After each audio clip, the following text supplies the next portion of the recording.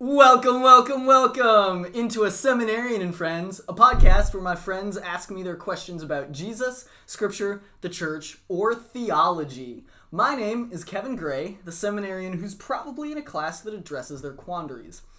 Today concludes a very special series in which my friend Charis, who is a clinical mental health counselor, and I address some topics that I needed help discussing. Thanks for having me, Kevin. And before we start, I just want to have a quick warning ahead. We are talking about abuse, like we did in the last podcast. That can be a really triggering topic for some people. And I want to make sure that as we go into this, like you are warned, you're prepared, that this is where we're going. As always, our message here is grace and love and understanding, both for the abused and the abuser. At the end of the podcast, just like the last one, we'll offer some resources for people who might be in abusive situations. So if you need to just skip ahead to that part, feel free. Absolutely. Like Charis said, this week's is the second of a two-part series about what grace might look like in different abusive situations. And so I'm just going to dive straight to Scripture to start this out. We're looking at Ephesians chapter 5, starting in verse 21. And it says this: submitting to one another out of reverence for Christ. It's the middle of a sentence. Wives, submit to your own husbands as to the Lord. For the husband is the head of the wife, even as Christ is the head of the church, his body, and is himself its Savior. Now, as the church submits to Christ, so also wives should submit in everything to their husbands. Husbands, love your wives, as Christ loved the church and gave himself up for her, that he might sanctify her, having cleansed her by the washing of water with the word, so that he might present the church to himself in splendor, without spot or wrinkle or any such thing, that she might be holy and without blemish. In the same way, husbands should love their wives as their own bodies. He who loves his wife loves himself. For no one ever hated his own flesh, but nourishes it and cherishes it, just as Christ his body. And it continues as Paul describes what this submission looks like in different scenarios. But we're going to look at what submission looks like in an abusive marriage. And so I'm going to turn it over to Charis, and she's going to help us with some definitions. Yeah, so this came up just as a counselor and as a Christian. This is a verse that comes up a lot, because we are called as wives to submit to our husbands. But then as a counselor, I see people in dangerous situations. The temptation is to very quickly jump to, you need to leave him. And we'll talk about that in a minute. But this is a difficult topic for Christians to address, and a lot of people just don't have answers. So we want to try to tackle it. Obviously, we are not going to be perfect. We're not going to have all the right answers, but we're going to give it a try. So first, we want to define some terms. What's submission?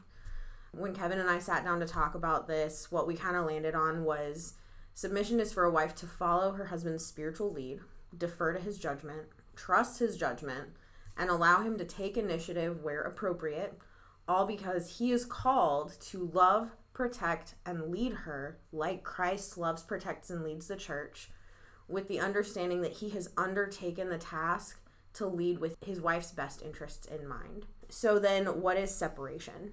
There are two different kinds of separation. There's separation where you just need to step away, take some time without making any legal changes to your marital status for the purpose of protecting yourself, just to regroup, figure out next steps. There's also legal separation. That is officially separating yourself from your spouse for legal purposes in order to protect yourself for legal reasons. Also, abuse, we want to go ahead and define that. Abuse is anything that causes you to feel genuinely unsafe with your spouse. Could be verbal, could be physical, could be sexual, it could be emotional. And I want to be clear, sexual abuse does happen within marriage. I think anyone who says otherwise has a fundamental misunderstanding of what abuse is.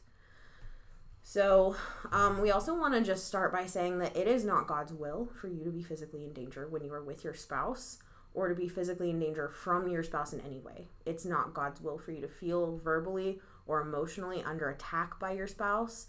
And if you are in danger, I want to say right now, seek help. Like I said, there will be resources at the end of this podcast.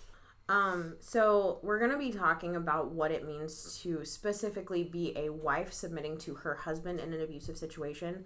That being said, there are men who are in abusive situations with their wives, and I don't by any means want to sweep that under the rug. That's something I'm particularly passionate about. But I believe that a lot of what we're saying here about a woman submitting to her husband in abuse can be applied to a husband loving his wife through abuse. If you're in an abusive situation, as far as what to do, the first question you need to ask is it dangerous? Is it dangerous for you to even be in the same room together or in the same city? Because if it is, you need to remove yourself from that situation. Our bodies are temples. God calls us to protect ourselves. That being said, regardless of whether it's dangerous or not, the way you talk about your spouse is important. The way you talk about your spouse to others, to your children, to your friends, to your church, to your family, and even the way you talk to your spouse, as much as it's up to you, that is your responsibility. Even in abusive situations, that's something you can control. The way you talk about your spouse and to your spouse is a way you can honor them and love them. Also, the way you treat them. It feels like kind of an obvious statement to say, like, treat them with respect. But there are situations where maybe it's really a temptation to make everything difficult for them as far as, like, legal dealings or domestic dealings with each other. The way you treat them in front of your children, if you have children. Yeah, Charis, those are really good points to emphasize. I also want to say pray for your spouse. It sounds simple, but I think it can be really overlooked fairly often. There's so much emotion, there are so many things going on, but praying for your spouse, even in these tough times, is good for yourself, and it's good for your spouse. Keep praying for your spouse, and I want to look at an example from Scripture of how this looks. So there's a book in the Old Testament called Hosea. It's found in the prophetic section of the Old Testament. It's in the minor prophets, or the 12. It's called Hosea. Its first few chapters, we get to meet Hosea a little bit, who wrote the book. And God calls Hosea to marry a prostitute. And God continually calls Hosea to love this woman who was very promiscuous before the marriage and during the marriage. He still loved her as a picture of how God loves the church and pursued her through his son Jesus Christ, when God the Son took on flesh and became human in the person of Jesus Christ, and for the sake of forgiving their sins and offering eternal life, he died on a Roman cross and paid the debt for sin and rebellion and wickedness, and all the ways that we have committed adultery with God, whom Scripture describes as our husband. And so Christ died, and then he rose again. And in grace, he offers his life and his love and his forgiveness to people who will call on his name. And so this is the context that we talk about grace and forgiveness in all situations, specifically abuse. God pursued even when we turned our back on him. But I also want to caveat this, and you mentioned this at the beginning of the podcast. Man, if you are a man who's being abused by your wife, it happens. Like I said, there is scriptural precedent for it, and you are not less of a man for experiencing this, and you're not less of a man for pursuing this protection and this separation. There's grace for all of this. Absolutely. So in my work as a counselor, I've done a little bit with addicts, and something we look at with addictions in particular is just taking the substance, whatever it is, out of the equation. In the same way, Jesus talks about if your right hand causes you to sin, cut it off. One way you can love or honor your spouse is if they can't control themselves, and if they can't control whatever form of violence they choose around you, walk away. Take that out of the equation for them. Help them keep from sinning by taking yourself out of the equation. And that is absolutely not to say that the abuse is your fault. It's not. It is not your fault. No ifs, ands, or buts about it. Abuse is not your fault. But if stepping away helps your spouse not sin, do it. And on the same line, Charis, of, avoiding sin, sometimes there are situations where one spouse is, particularly the husband, is trying to get his wife to do something that Scripture forbids, something that doesn't honor God and is disobedient. And those things can include harming yourself or others. And when those things happen, wives can't submit to that because their higher duty is to Christ, who is the head of the church, like we talked about in the last podcast. And so you can't submit to those things. So it's your responsibility to turn away from that. And you can't submit to him because he's not acting in your best interest, which, like Jesus acted in the best interest of the church when he laid down his life. Your husband is supposed to act in his wife's best interest and lay his life down. And if he's not doing that, then he's not following his duty. So you have no reason to submit to his sin. But it is still the duty to submit to Scripture. But if you're not feeling safe, you can leave. And we want you to seek safety where you need to. And obviously, we talked about this in our last podcast. It is the responsibility of the church, of the local congregation, to make themselves available and to walk you through this. We're not perfect.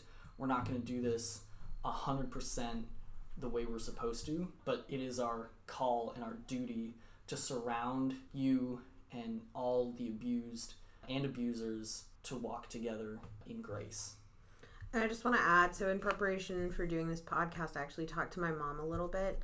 Her father was an abusive alcoholic, and my grandmother was married to him for a significant period of time during that time. My mom told me that as this was happening, my grandmother did not feel like she could go to her church. And obviously this was a different time, a different era, where abuse was not as widely talked about, where mental health resources were not as widely available. But she just didn't feel like, because of her position in the community, because of her position in the church as the daughter of a pastor, she didn't feel like she could share this with her church community. If that's you, I'm sorry. I'm really sorry that you don't belong to a church community that's extended that kind of love and protection to you. And my prayer is that if you're experiencing this and you don't feel safe to speak to members of your church about it for whatever reason, please find another church that will support you, because we're out there. I can say very confidently that if anyone were to come to one of my pastors and tell them about abuse, my pastors would step up in a heartbeat. And I feel confident that if I were being abused, my pastors would step up in a heartbeat and take care of me and make sure I was safe. So churches like that are out there. And I really just want to encourage you. Yes, if churches don't always do the right thing. They're not perfect. You may belong to an imperfect church, but there are churches out there that want to support you. So please, please do seek them out. Ultimately, the role of the body is to step up, and like we said in the last podcast, to seek justice for the abused and to pursue mercy toward the abuser at the same time. Mm-hmm. We want to leave you with some resources in case you are in a situation where you feel unsafe. And if your question is, do I feel unsafe? If you're ever asking and you're not sure, err on the side of caution. If you're ever in a place where you wonder if it could be heading in that direction, the chances are it really is. So take steps to protect yourself. You're not less of a man, you're not less of a woman, you're not less of a husband or a wife for doing that. It's important that you remain safe, and that's God's heart for you. The National Domestic Violence Hotline is 1-800-799-SAFE, S-A-F-E. Again, 1-800-799-SAFE. You can call this number 24/7. You can text it. If you go to thehotline.org, THEHOTLINE.org, you can engage in a live chat with someone. Also, the National Coalition Against Domestic Violence has a website, ncadv.org, and their website is full of resources for anyone and everyone, really anyone and everyone. So if you're in an abusive situation, if you're feeling the least bit unsafe, please go to those pages, call those hotlines, do what you need to do to be safe. Charis, thank you. Soli Deo Gloria.